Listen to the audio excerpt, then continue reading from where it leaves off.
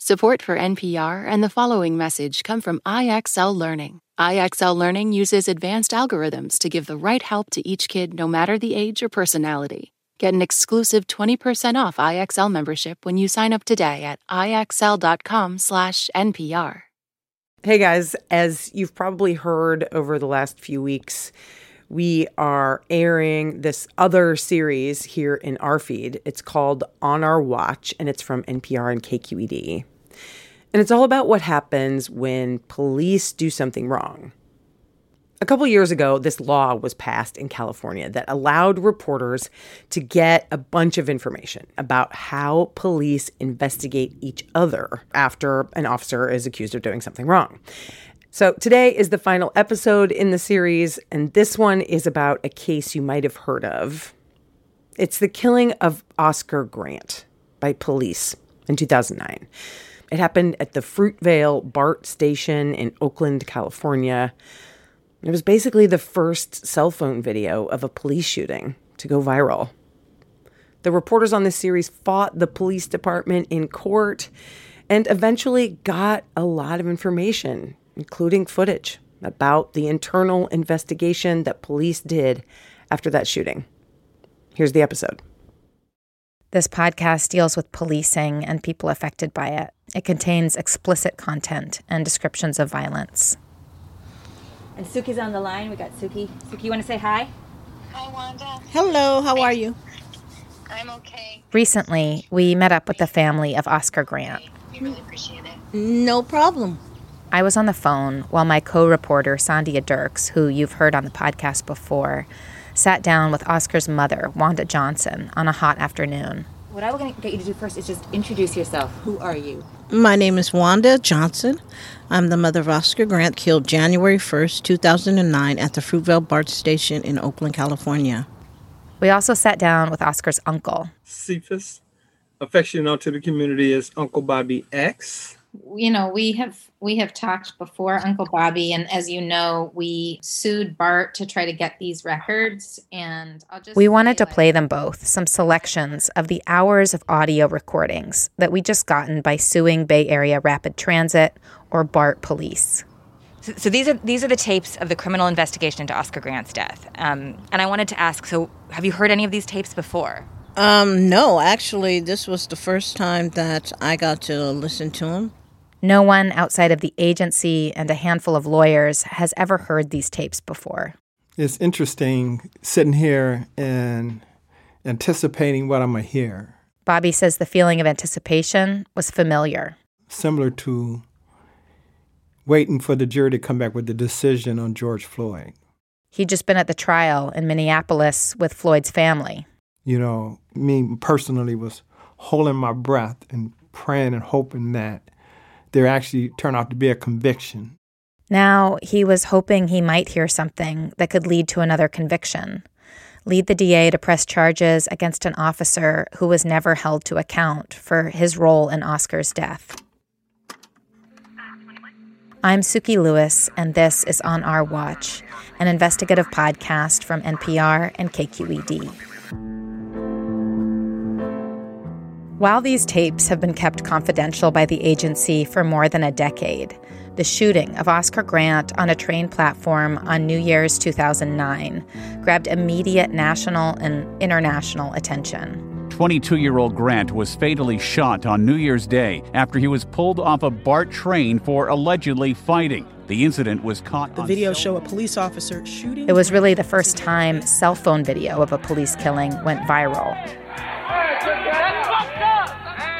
Captured by bystanders, the footage shows Oscar Grant lying face down on his stomach on the platform as one police officer pins him down and another reaches for his weapon, let him go, points, and shoots. This case made history. We all are Oscar Grant. We all are Oscar Grant. And helped spark a new civil rights movement. The whole damn system is guilty. In the final episode of On Our Watch, we take you inside that system, into the interrogation rooms of a homicide investigation that's been secret for more than a decade. Oscar was denied his full justice. Oscar Grant's family has long felt that they haven't gotten justice. These tapes might finally explain how and why that is.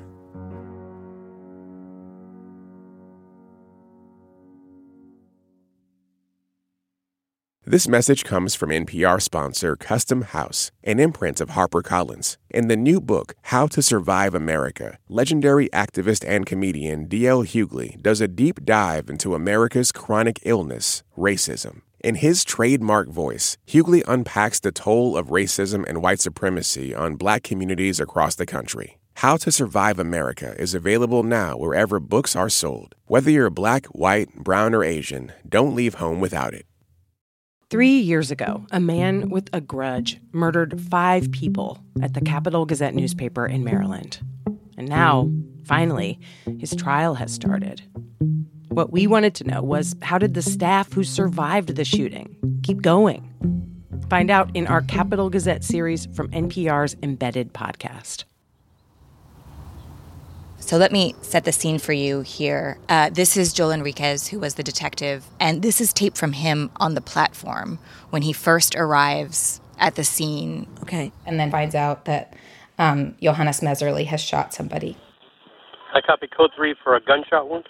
BART detective Joel Enriquez was on patrol in Berkeley around 2 o'clock in the morning when he heard a call over the radio. 410. There had been a shooting in Oakland at the Fruitvale station.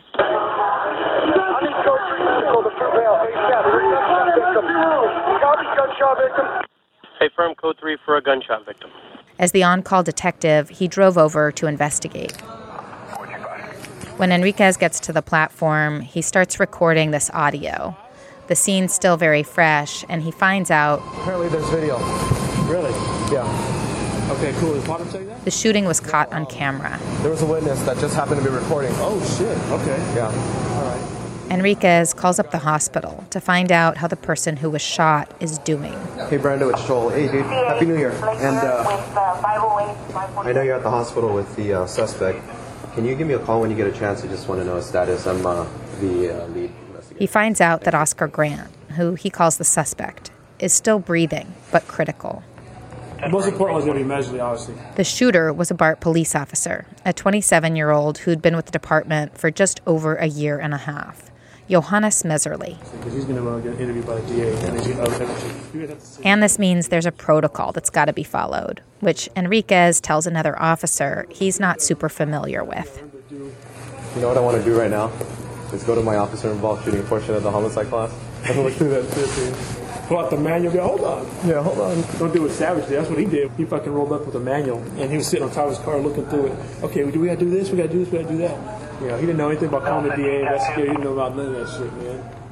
It's like, come on here. So if you can kind of hear, they're basically talking about consulting the manual and... Just listening to them, they're not serious, in my opinion. They're not taking it seriously. Yeah. Can I listen to that one more time? Yeah. Yeah, come. The lead detective, Joel Enriquez, did not respond to our messages requesting comment. There were 6 other officers on the platform when Johannes Messerly shot Oscar Grant, and they're all told to go back to police headquarters at the Lake Merritt BART station to be interviewed. All right, today is January 1st, 2009, approximately 8:48 in the morning. We're at the Lake Merritt BART station. The police reports show the officers are put in separate rooms and offices where they're told to wait. We are interviewing Officer Marisol Dominici, which is badge number 496.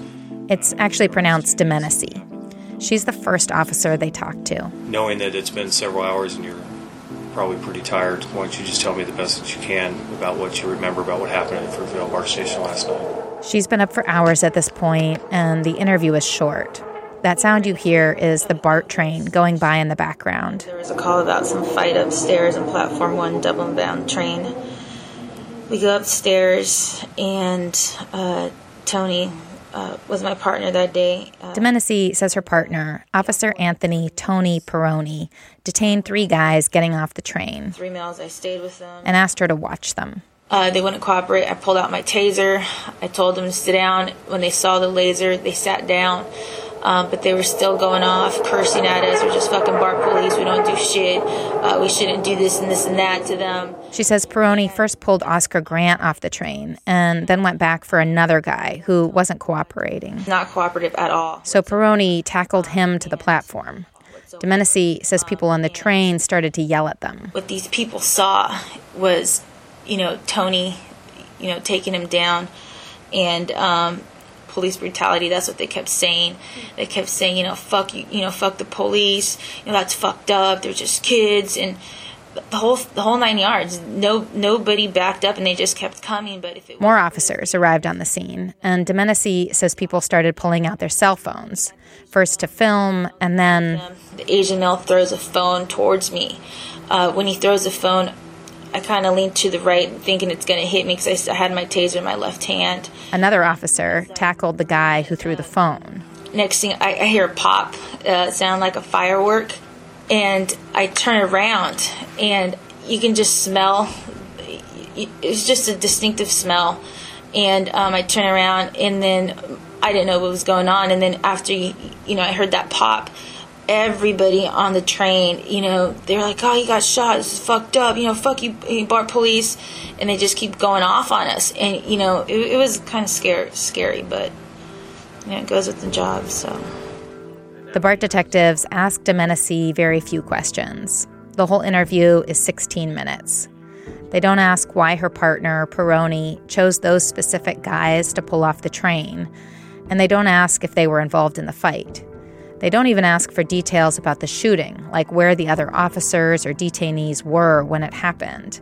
And they don't ask her if anyone had weapons.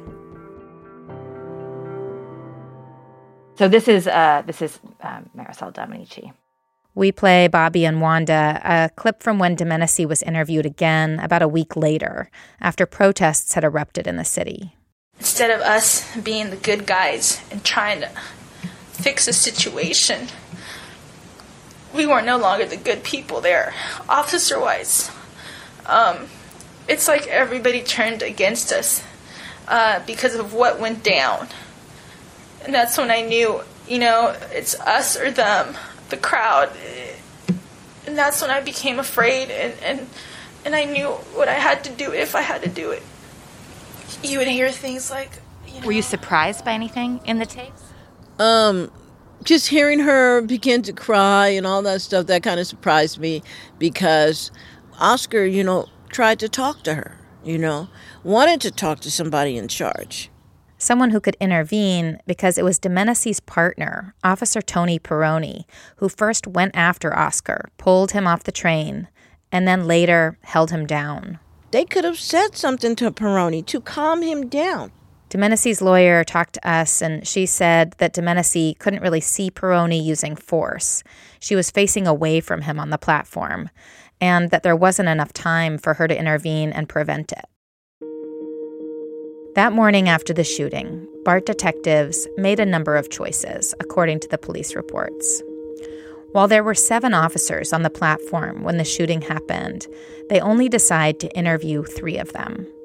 The rest are asked to type up a short statement about what happened in a Word document, rather than enter the information into their regular case management system, which can be seen by other departments. The chief stopped in on Messerly's partner, the police records show, and told him good job and good night. They're told to go home without doing an interview, except for Tony Peroni, the first officer on the scene, and Johannes Messerly, the shooter. Peroni said he did nothing wrong. Messerly would later say he made a mistake. Neither agreed to talk to us for this story.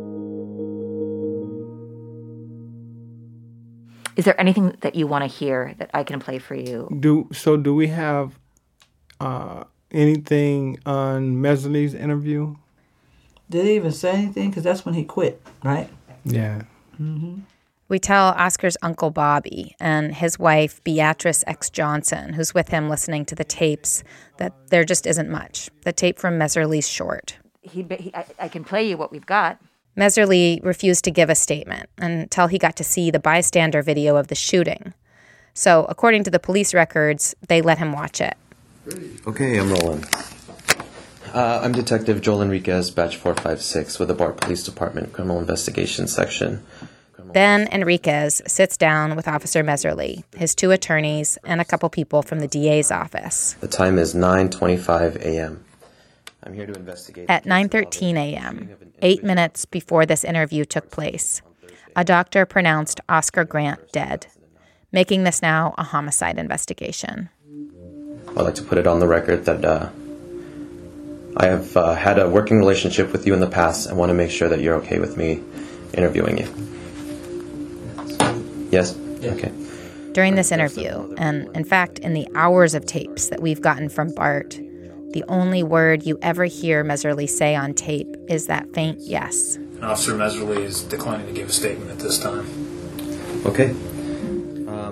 While the department can still order Meserly, their employee, to give a statement, if he does talk now, it's considered a compelled interview, and the DA can't use it because it would violate his Fifth Amendment right not to incriminate himself. And just so it's totally clear for the tape, this is Melissa Crum speaking again from the DA's office. We do not participate in any kind of interviews that are compelled. So we are going to depart at this time. And we've told your attorneys that if at any point you do want to give a statement, we're at your leisure. So good luck, everybody. Yeah, thank you. Okay, 9:28, and Enriquez is going off tape. What the hell does good luck mean? This is a damn murder investigation. What the hell does good luck mean? See, that's so disrespectful to me. That's Beatrice again. What the hell does good luck mean?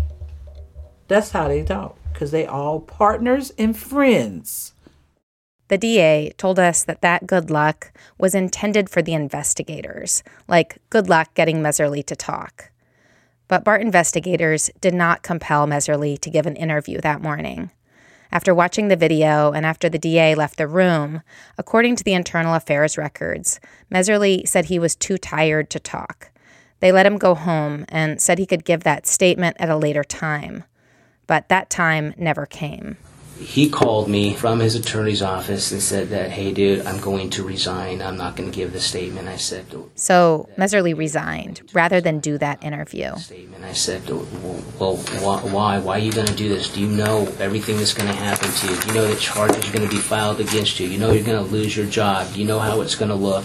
And all these things. And he was crying. I was crying and saying, dude, I don't understand this. This is Officer Terry Foreman talking to investigators. He was close to Meserly, and in the days after the shooting, he counseled him. Here's how he describes those conversations. And the thing he says, you know what, Terry? He says, no one from my department in command staff came up to me that day or has called me since to say, hey, we're behind you. We're here for you. He says, I never heard from the chief. I never heard from anybody. He says, I cannot trust my livelihood and my job and everything I'm going through to this department. He says, I do not think that they will back me. This decision to resign rather than give a statement is also a calculated one, made certainly with the advice of his lawyers. Foreman was called down to the station right after the shooting to sit with Meserly. Describe for us what happened. I walked in there. First thing I did is give him a hug. I remember he started to cry a little bit, and I said, I'm here for you. Meserly wanted to talk to Foreman because they were friends, but also because Foreman had shot someone on duty too. You said he made some comments to you. What comments did he make to you? He said it was different. He just said it was different, and I didn't know if he was referring to just how he was feeling or the situation down there. He said it was going towards his pocket, and I thought he had a gun. Foreman says he talked to Meserly every day to make sure he was doing okay. So it's pretty clear that Johannes thought the guy had a gun. Yes. Did he go into any detail as to why he thought the man had a gun? He just, when I first walked into the room, he said it was, and I really don't know what he was meaning by it felt different. It was different, and I thought he was going for a gun or his pocket or something of that nature, and then it was, and I shot him. So, and the Foreman tape. When you heard that tape, what did you feel? That tape was very interesting. And obviously, an officer would not pull out a taser if someone is going for a gun. They will use lethal force. And so he did just what he intended to do. By he, Wanda means Mehserle, that he meant to shoot. The DA had this, right? Suki, that's a good question. Did the DA have these tapes? Yes. The Oakland Police Department eventually took over the criminal investigation of Mehserle. And on January 11th, just 2 days after this interview with Officer Terry Foreman, the Alameda County DA charged Johannes Mehserle with murder. His family came to see me, and his girlfriend and talked to me in my office, and I ended up agreeing to represent him. This is Michael Rains, who you've heard on the podcast before. He's the attorney whose firm represents about 400 different police unions in California. On January 30th, he filed a motion for bail, and the world got the first hint of what Mehserle's defense would be. The shooting was an accident. Mehserle meant to use his taser. The explanation that Mehserle mistook his gun for his taser, it first appeared in that bail motion that you filed on January 30th. Was that something that you came up with? Did Mehserle, come up with that on his own? Oh, no. Look, we're listening to what he has to say. And what he has to say is, and then I went to grab my taser, and I thought I was grabbing my taser. He couldn't understand how or why he had drawn his gun and shot Oscar. And it was, as you can imagine, it was both an embarrassing failure and a shameful failure on his part. And that's the way he felt. In retrospect, whoever advised him not to give a statement, compelled or otherwise, probably realized that he had done it and that keep his mouth shut. And then it gave his lawyers the opportunity to, for the trial, present this defense. That's Nancy O'Malley, who was appointed as Alameda County's top prosecutor shortly before Mehserle's sentencing.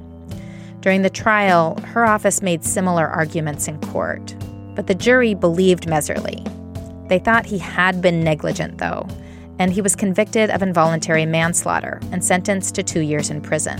A judge sentenced transit officer Johannes Mehserle to 2 years in prison for the New Year's Day shooting of Grant.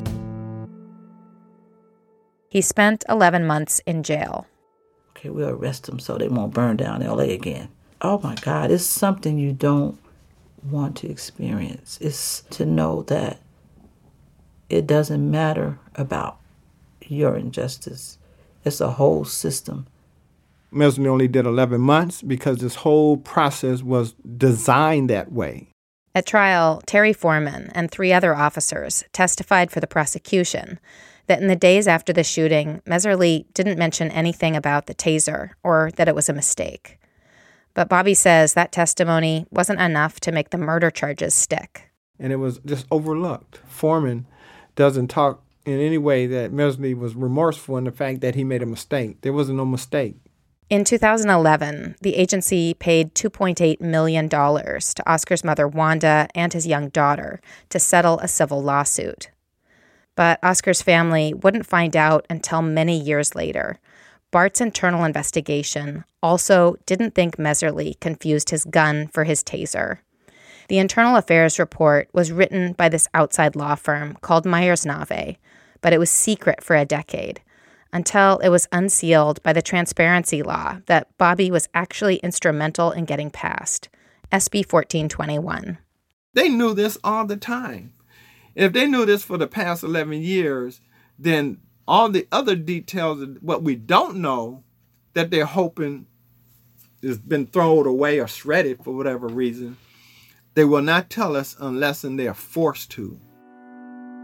Myers Nave investigators analyzed the bystander video and platform videos, and they came to a very different conclusion than the jury had. They found that Mehserle did mean to use his gun. I asked Michael Rains, Mehserle's lawyer, about this. And I'll just quote you from the report. He can be seen trying to draw it at least 2 times, and on the final occasion can be seen looking back at his hand on the gun holster to watch the gun come out.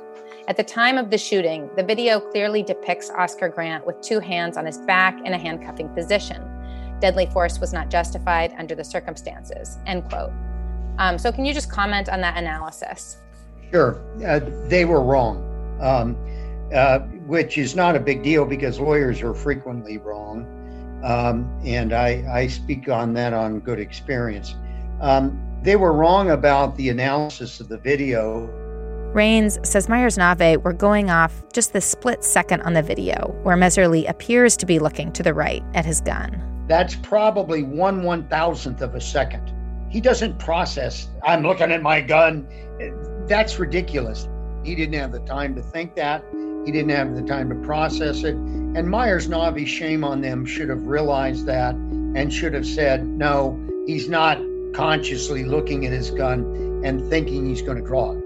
The report also reached a conclusion about another officer on the scene, one who'd never faced criminal charges. In the cell phone video of the incident, you can see this officer, a white guy, former military with a buzz cut. He's the first officer to arrive on the platform, Tony Perrone. And the report found he was implicated in Grant's death. And as I further began to read, I saw just, because I always knew Tony Perrone was really the reason. But this was the first time we really seen it in writing, that really made it critical. What became critical for Oscar's family after seeing this in writing in the Myers-Nave report was perhaps another chance at justice. We know Tony Perrone is the reason why Oscar's murdered, and everything he did on that platform justified why he should be charged, to be held accountable for the murder of Oscar Grant.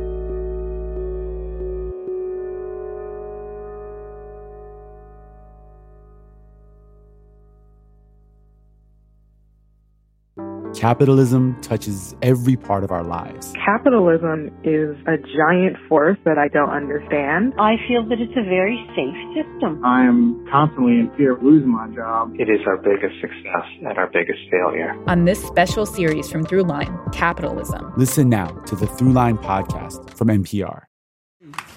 And now I will bring up Oscar's mother, Reverend Wanda Johnson Moore. Thank you for being here on today. Oscar was denied his full justice.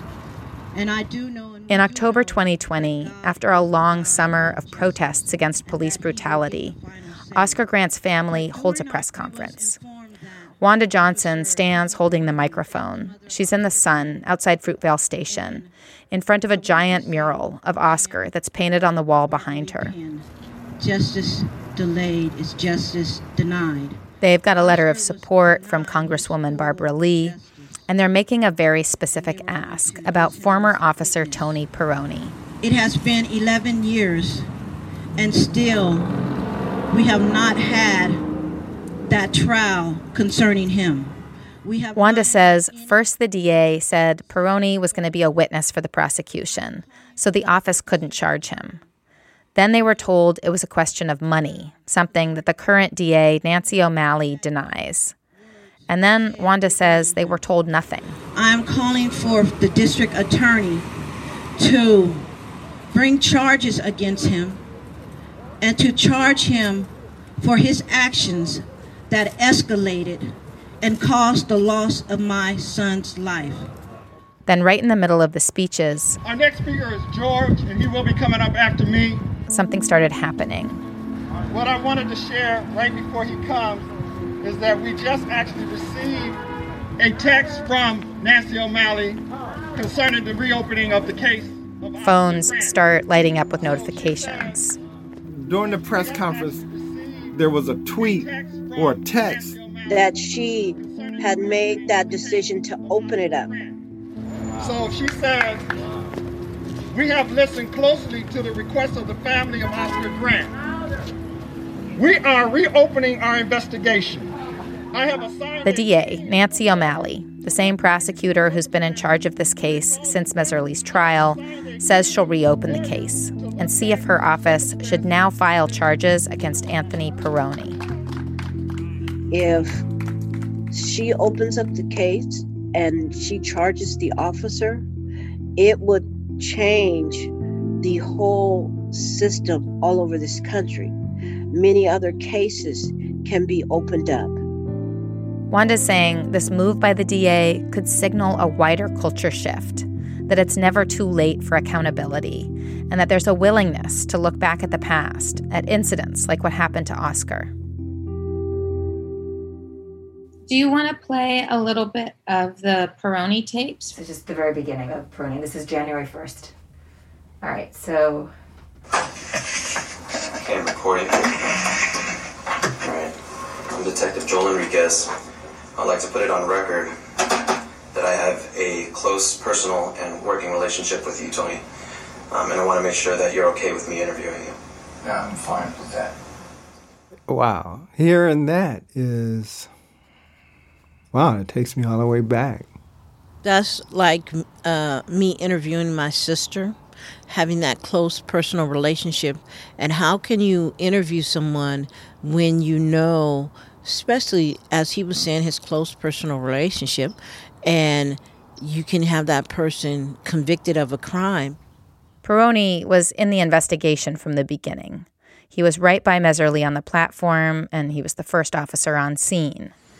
At any point, did you have physical contact with the suspect? And when I'm talking about the suspect, I'm referring to the guy that got shot. Yes. And from the records, it seems like he's given this elevated role as a trustworthy guide. In his report, Enriquez writes that when he first arrived on the platform, he went to Peroni for details about what happened because he thought he was the most knowledgeable. Peroni told him, quote, "I was as close as you could get to without pulling the trigger." We were advised that there was a train on the platform holding with a fight on board in the lead car involving 5 African males. Peroni calls them African males. He repeats it again. He's looking for 5 African males. I saw 5 African males on the platform, roughly 100 yards away, engaged in some sort of conversation with another female. He says 2 of the guys jumped back on the train, which made him suspicious. He tells the other 3 guys to get up against the wall. There was nobody else on the platform with the exception of the 4 of us. And there have been 2 calls about guns that night at other stations. So he thinks there's a high probability of somebody who's got a gun. He goes after the 2 guys who jump back on the train, while Domenici watches the 3 guys against the wall. First, he gets Oscar Grant. So I went to the train door and gave him verbal instructions to offboard, at which he didn't. Then Michael Greer. I grabbed him by his shirt, offboarded him, and while in that process, he was violently trying to escape my grasp. Peroni says Greer turned toward him in a combative stance. I just grabbed him and threw him over my leg and put him on the ground and put him in handcuffs. The crowd got involved. People were yelling and screaming, hey, let those guys go, police brutality, that type of thing. Peroni tells the investigators he got the train operator to confirm these are the guys. And she just said the 5 guys that you have over there were fighting on this car. So Peroni says he tells Mezerly that Greer, who's on the ground in handcuffs, is under arrest for resisting arrest, Penal Code 148. And then he points at Oscar Grant. And said he's also under arrest for 148. The 2 officers go to arrest Grant, which he violently resisted. Peroni briefly describes getting Oscar on the ground and holding him down with his knee on his back. Peroni says Mezerly's yelling as he's trying to handcuff Oscar. I'm going to tase him. And I can't get his arms. He won't give me his arms. His hands are going for his waistband. Then he popped up and said, Tony, get away, back up. And at which time I jumped up, and that's when I heard the bang. I never saw the guy's hands. All I saw were a couple of elbows, and I was afraid. We weren't getting compliance with him, and I didn't know what to do. He was going. His arms were down by his waist. What were you afraid of? Of getting shot. In his first telling, in the interview with fellow BART police, Peroni says Oscar's group are the only ones on the platform, They probably have a gun. He gets a definitive ID of the suspects involved in the fight, and Michael Greer and Oscar Grant both violently resist him. The only force Perrone ever talks about using on Grant is right at the end, when he's holding him down, trying to handcuff him. But BART's criminal investigators didn't just have to rely on Perrone's version of events. Along with video, I just want to report an incident that I witnessed along with many, many others. You'll probably be getting more calls soon. they also talked to eyewitnesses, dozens of them. You were coming back from New Year's Eve celebrations? Yes. Between 1:30 2 o'clock. My friends and I were coming back from San Francisco on New Year's Eve night. We've been at a concert. There were a group of kids on the train. Witnesses say it all started because the train was really crowded. It was standing room only. We were like sardines in there. Someone pushed someone's kid, and suddenly it was a fight. It was kind of like a barroom fight, but obviously not in a barroom. I get an intercom call, and the girl's like, "There's a fight on the train!" And I'm like... The train conductor, Keisha Williams, made the initial call about a fight on the train. And I say, yes, you know, what do they look like? Duh, black male. What are they wearing? Black clothing. Do you see any weapons? No. I relay all that to Central. There's black males wearing all black. She doesn't report a group of 5, no mention of a gun. In fact, she clearly states no weapons involved. No weapons involved. That's fine. Then Officer Perrone shows up. He looked like a military guy. Looked like a Marine to me, like an ex-Marine or something. With the crew-cut hair. Muscular build. Stocky and tall. I just remember a ball of anger. This crazy cop, you know. That's how you describe him. Yep. They say Perrone yells at the 2 guys on the train. Get off my fucking train. Mother effer, get off the train. Get the fuck off the train. Oscar complies, and Perrone has him get up against the wall with his friends. Witnesses say Perrone physically dragged Michael Greer, who they describe as a kid with dreadlocks. He had like the dreadlocks. And he seemed like a kid. Off the train. That's the first one the officers grabbed. And they grabbed him and they like choked him. So did you ever say those are the guys that were fighting? No, I don't know if they were the ones. The conductor tells investigators she didn't see the fight. And when Perrone takes Greer to the ground...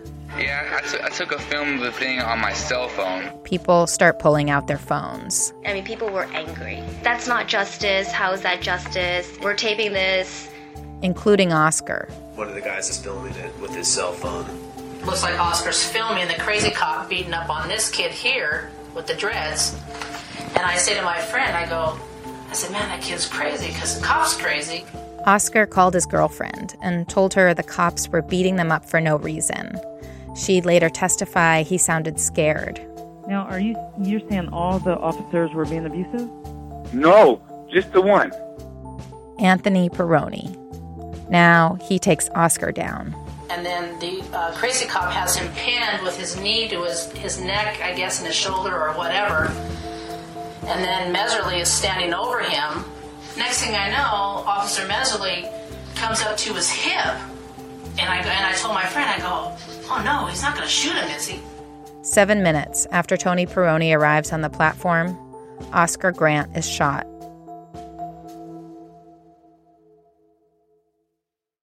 From many of these witnesses, you can hear what emerged. A portrait of an angry officer who charged onto a crowded train on New Year's Eve, who started screaming and swearing at Oscar's group of friends, people the officer never confirmed were even part of the fight, a fight that was really more of a pushing match, that involved no weapons and was over before he arrived. Listening to that, sitting with that, what comes up for you? Witnesses have said, wow, that guy is really, going crazy. Something's wrong with him. And he's a police officer. They hadn't done anything to give him the indication that they were even possible suspects in so-called fight. Perrone was out of control. He was the aggressor. He's just as accountable as Meserly was. And the gaps between what witnesses said happened and what Perrone said happened, those key omissions or distortions, became a focus of the outside law firm Myers-Nave. They took over the internal affairs investigation, re-interviewing dozens of witnesses, other officers, and the detainees. Shortly after the trial, they questioned Perrone. They questioned Peroni's identification of the 5 guys he detained on the platform. When you were going up the stairs, did you see anyone from that train coming off the platform down past you? No, there was nobody coming past me. That's another reason. But the Myers-Nave investigators looked at the platform footage and found Peroni actually walked through and past another group of black guys before honing in on Oscar's group when he and Greer jumped back on the train. Why are they getting back on the train? When I asked them to get against the wall, that drew my suspicion way up. In order to have the grounds to detain them for the fight, Peroni still needed an eyewitness, which he said was the conductor. And she says, those 5 you've got there were the 5 causing a problem on my train. Okay. And did she gesture or point towards the individuals against the wall? Yes, she did. But the conductor denied ever making this ID, so the report found there was no grounds for the detention. They also questioned his use of force. And you remember going over to Grant? Yes. And do you remember going hands-on with him? No. But in fact, the investigators found Peroni struck Oscar in the face with his knee, pushed him into the wall, and hit him. They questioned his use of the N-word. And do you remember that you said to him words to the effect of, bitch-ass nigger, or are you calling me a bitch-ass nigger, or something like that? Specifically, remember him telling me about his 4-year-old daughter and how he respects the police. I said, and then why are you giving us a bad time? And then thinks of, well, then that's when he says, well, you're a bitch-ass nigger. And I said, you're calling me a bitch-ass nigger? You know, that type of thing? And he said, yeah. And then I said, bitch-ass nigger, huh? And I think that's when Mesley comes over and pushes him down. And that's when the handcuff starts. And finally, they questioned his tactics. How are you trained to, if you recall, or if you were trained, to use your knees and your weight to hold someone down? I don't recall.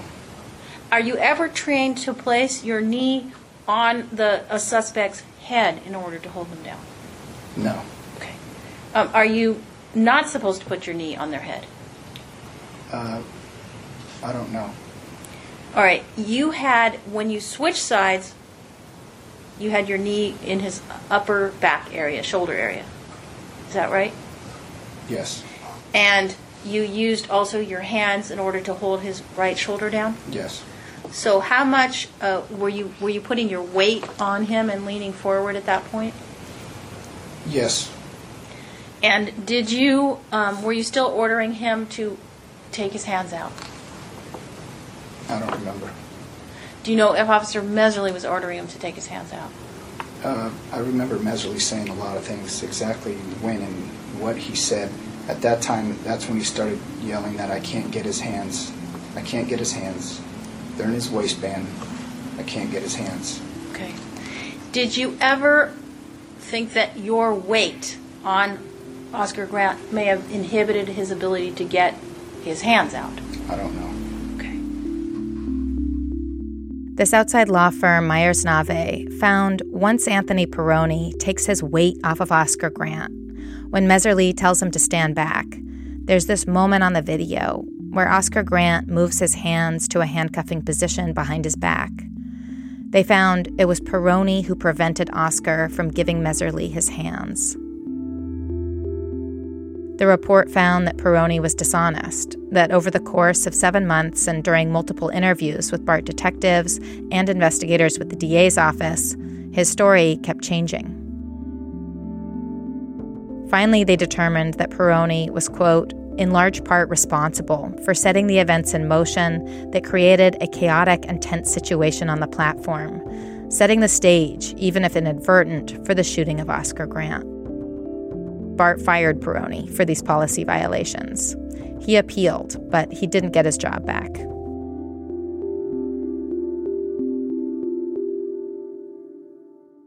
In January 2021, my name is Nancy O'Malley, and I am the District Attorney of Alameda County. In October of DA Nancy O'Malley releases a video statement. I remain keenly aware that the killing of Oscar Grant in 2009 greatly affected the county and the state, and that the impact of his death remains. O'Malley says for murder, they need to be able to prove that Peroni had the intent to kill, and he didn't pull the trigger. Although Peroni's conduct was aggressive, utterly unprofessional, and disgraceful, it did not rise to the mental state required for murder. But could he have been charged with something less than murder? With a misdemeanor crime of Penal Code Section 149, commonly referred to as assault under color of authority. Penal Code 149 is when police abuse their power as officers to physically assault or beat someone. That's the technical term, assault under color of authority or under color of law. And it's just a misdemeanor. If an officer is found guilty, the most they'd get is a year in jail. We condemn Peroni's conduct, but we cannot charge him with murder or any other crime. O'Malley says now it's too late. The statute of limitations for that misdemeanor has passed. Do you think that the choice to not pursue charges back then kind of let Peroni off the hook? Well, I think he was fired from the police department, so he wasn't completely off the hook. O'Malley told me not charging him back then was a strategic decision. Peroni didn't pull the trigger, and they wanted to get the guy who did. We firmly believed the evidence and the law supported murder charges. And so that decision, that strategic decision was made. And I think it was the right decision because frankly, if we had not put Peroni on the stand and the jury came back with the verdict they did, that would be a criticism of us. Why didn't you put the guy who started the whole thing on the stand? Why didn't you make him testify? If she had charged him back then, he could have invoked his Fifth Amendment rights and refused to testify at trial. He ended up being a hostile witness, but the agreement had already been made, she said, and all Peroni could have been charged with was a misdemeanor. I asked O'Malley, well, why reopen it more than a decade later? Well, I think that my decision to reopen it was out of respect for Oscar Grant and how he died. It was out of respect for his family, whom we had supported. And so my feeling was, is there any harm in looking? And we did. We looked at videos. We read every report. We did everything to see if there was any legal theory that could hold Peroni accountable other than a 149.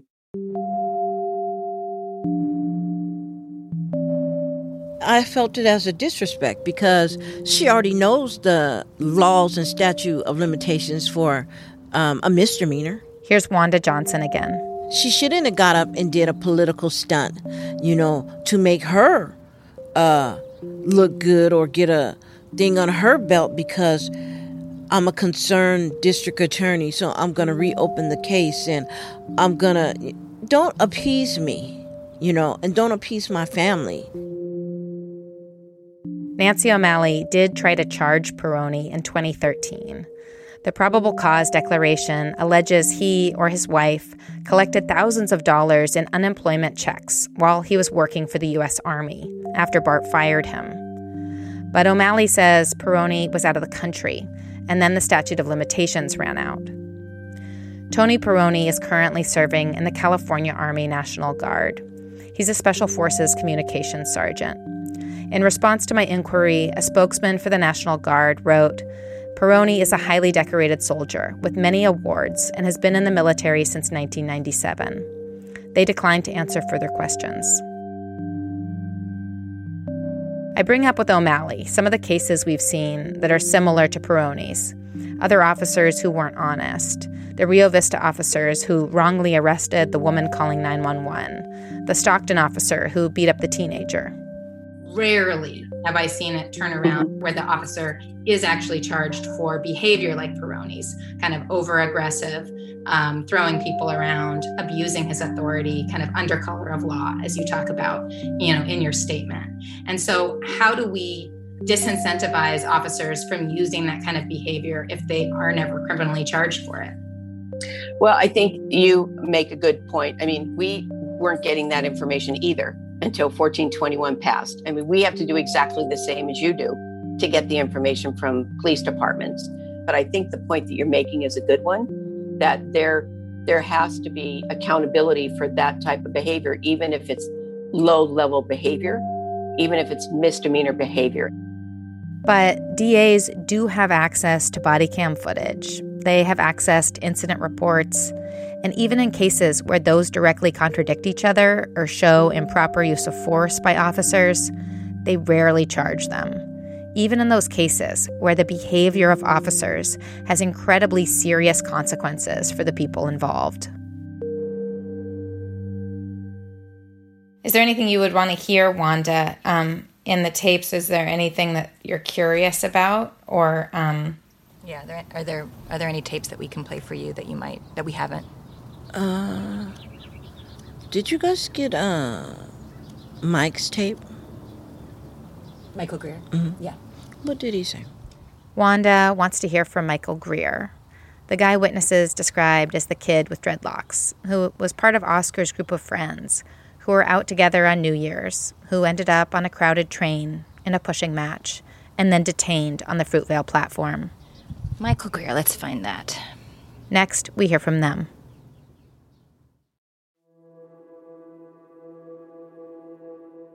The story Oscar's friends tell about that night Dude tried to throw my head in the ground. That's when my friend Oscar and them tried to stand up.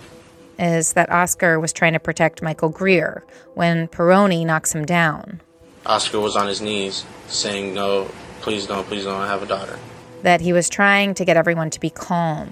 And he's telling them, please don't, and they grab him, and they bring him forward on the ground, and he, falls on my leg. Oscar's friends say they can't do anything but shout as Peroni pins Oscar on the ground. He's telling him, I can't breathe. Peroni has his knee and his neck. Oscar, I can't breathe. Just get off my neck. And he tries to, move his neck so he can breathe, and Peroni grabs him by the back of the head and puts his head back down, puts his knee in his neck again. So he's sitting there. This is when they start to cuff him. I don't know what happened. All I heard was a pop. Dude just shot him dead in between his arms. They shot Oscar. After they shot him, they cuffed him. Now, what's the point of that? Then what happened? And they just left him there for a while. Just left him in handcuffs. 2 minutes later, according to police records, one of the officers returns with a trauma kit. And we just go talk to him, keep him awake, because he keep trying to go to sleep or something. I'm just sitting there, I was hollering his name, don't go to sleep, stay up, Oscar, don't go to sleep. Finally, an ambulance arrives, and they take Oscar downstairs on a gurney. Oscar's friends describe being handcuffed and loaded into cop cars. Oscar's friend, Nigel Bryson, says he was the last one left on the platform. I was asking her, could you save me? He asks Officer Domenici if she can save him. I was the last one up there by myself. I didn't know what they was going to do to me. They're brought back to the BART police station, and the cells are full, so some of them are left in the hallway in handcuffs, and the internal affairs records say they put Nigel's older brother, Jack, in a cage.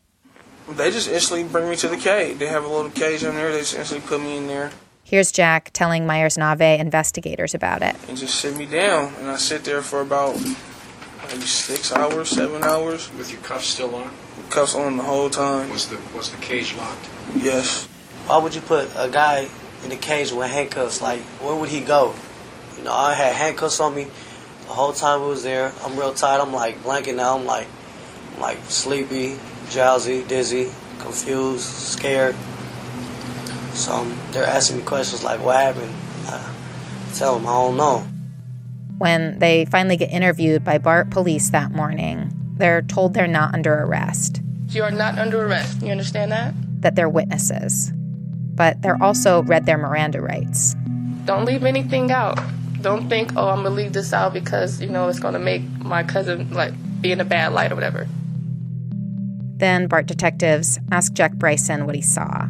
If he saw a gun in Messerly's hand. Did you see what he had in his hand? No. You didn't? Okay. But obviously with no taser, taser don't just go through you like that. Taser don't leave an exit wound. Now you bleeding out your mouth. Yeah, your cousin, he was shot. They called themselves cousins. So you want to figure out what happened? Y'all already know what happened. Cousin shot him. Y'all know exactly who shot him.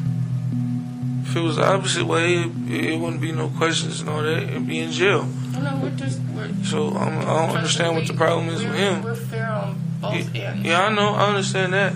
But if I was to shoot somebody at Bart in their chest while they already down, I'd be in jail right now. When nobody sitting here be talking to me.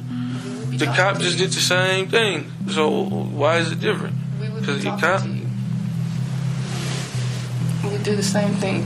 Mr. Perez, we're being honest with you. We're trying to figure out what happened. Okay? There's no cover up here. You can be rest assured about that. Okay? We're trying to find out what happened. In April 2010, this is months after Mehserle's sentencing, BART detective Joel Enriquez, the close personal friend of Tony Perrone, sent a recommendation to the DA's office that the detainees, Michael Greer and Oscar's other friends, be charged with resisting arrest. The DA's office said they didn't see any evidence of resisting arrest, so they didn't pursue charges. The 5 detainees sued BART for their treatment. The agency eventually settled with them in 2014 for $175,000. Ed Alvarez is my name, and I am the current chief of police at the BART Police Department.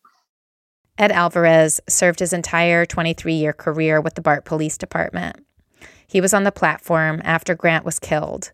He was the officer responsible for securing the scene, and now he's the chief. What happened, it was a very unfortunate, very tragic. Oscar Grant lost his life, and we're sorry for that. Do you see any issue or potential conflict of interest of having someone who's a close personal friend kind of doing the initial criminal interviews?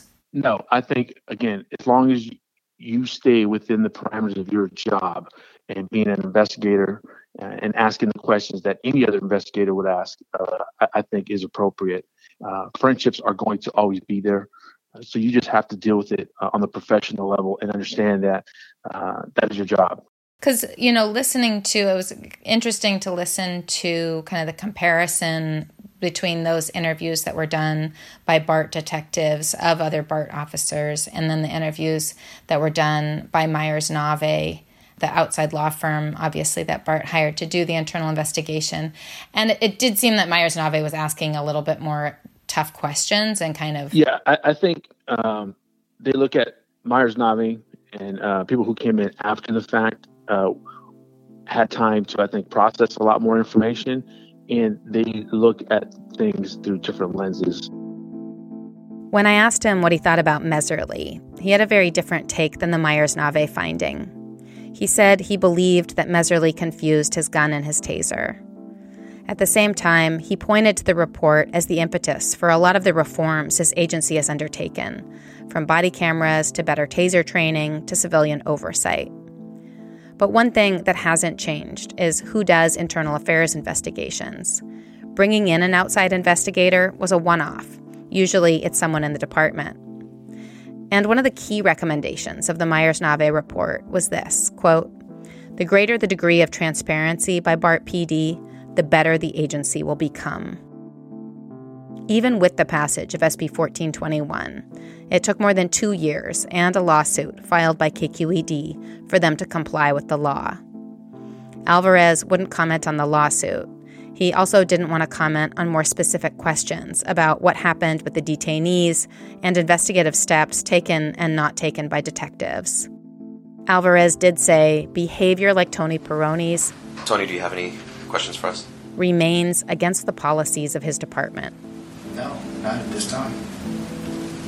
Okay, I'm gonna go stop the tape at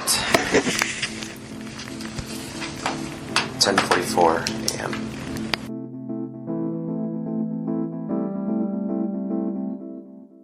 It's really painful. It's sad. Mm. I'm sorry to... Thank you for listening to this. Mm-hmm. Even with the report of breaking the door down, getting 1421 passed, getting the Myers-Nave report, now and even eventually getting these tapes, that really makes it pretty obvious that the internal affairs of BART could not really investigate. Here we are, just realizing just how sad and sick the system is broken. It hit me harder than I expected. I mean, it's It's painful. Everything that we knew is actually coming to light today through just listening to these conversations. Bobby fought for this law and helped get it passed, and he's still fighting. He just testified in front of state lawmakers on a bill that would open up more records, expand and strengthen SB 1421. Our work hasn't been in vain, but it's still painful to know that we missed our day because it's history. For Wanda, SB 1421 revealed something much more personal that she'd never known about her son's death. To hear that supposedly he was talking when he was at the hospital, saying that he couldn't breathe and stuff. Oscar Grant was awake when they brought him to the hospital. You know, just reading about how the officers and stuff was even in the room, you know, during that time, and different ones taking all these pictures. You know, pictures that I never seen, pictures that my family never seen. And even knowing that he was even talking at the hospital. I don't even have the words to describe it, you know.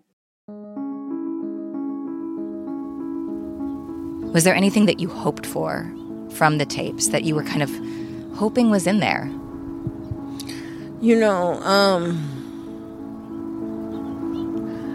I was hoping that, you know, at least one of them would tell the truth and just say, you know what? It was our mistake. He should have never died. From the very beginning, they tried to come up with some kind of story to make it seem like Oscar deserved to be shot and killed, when in fact they deserved to be in jail for what they did to Oscar. Oscar's family says their push for transparency is about more than individual outcomes, because having the truth matters. Having the facts matters.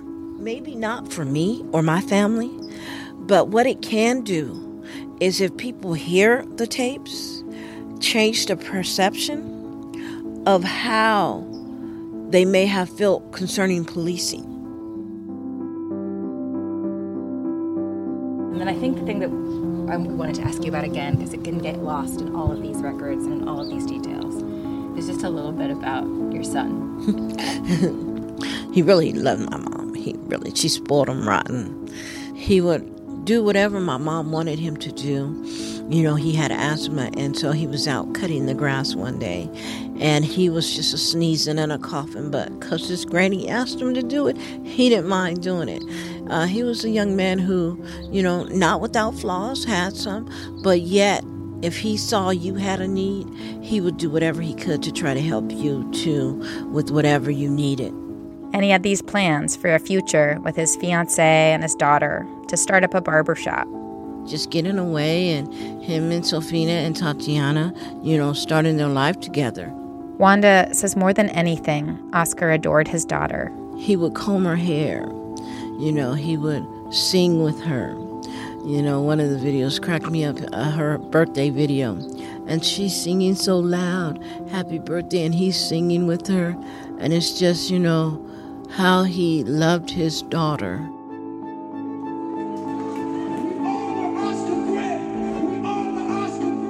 People still know his name. You know, people still know the story. I meet so many people. Oh my God, you're Oscar's mom. Can I give you a hug? After she leaves the rallies and Senate hearings, then I go home and I say, oh, Oscar. You know, and I'll say a couple of things to him. And I know he can't hear, but I'll just say, you know, something to him. And I'll say, oh, just come hug me, you know, and I know he can't. But, you know, I come home and I grieve it privately.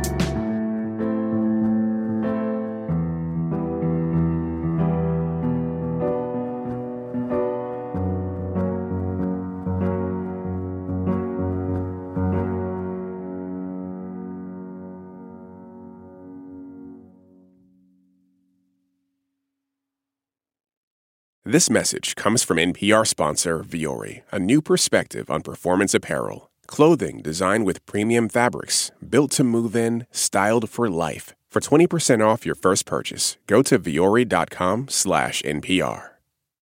Support for NPR and the following message come from Rosetta Stone, the perfect app to achieve your language learning goals no matter how busy your schedule gets. It's designed to maximize study time with immersive 10-minute lessons and audio practice for your commute. Plus, tailor your learning plan for specific objectives like travel. Get Rosetta Stone's lifetime membership for 50% off and unlimited access to 25 language courses. Learn more at rosettastone.com/NPR. All that sitting and swiping, your body is adapting to your technology. Learn how and what you can do about it. I really felt like the cloud in my brain kind of dissipated. Once I started realizing what a difference these little breaks were making, there's no turning back for me. Take NPR's Body Electric Challenge. Listen to the series wherever you get your podcasts.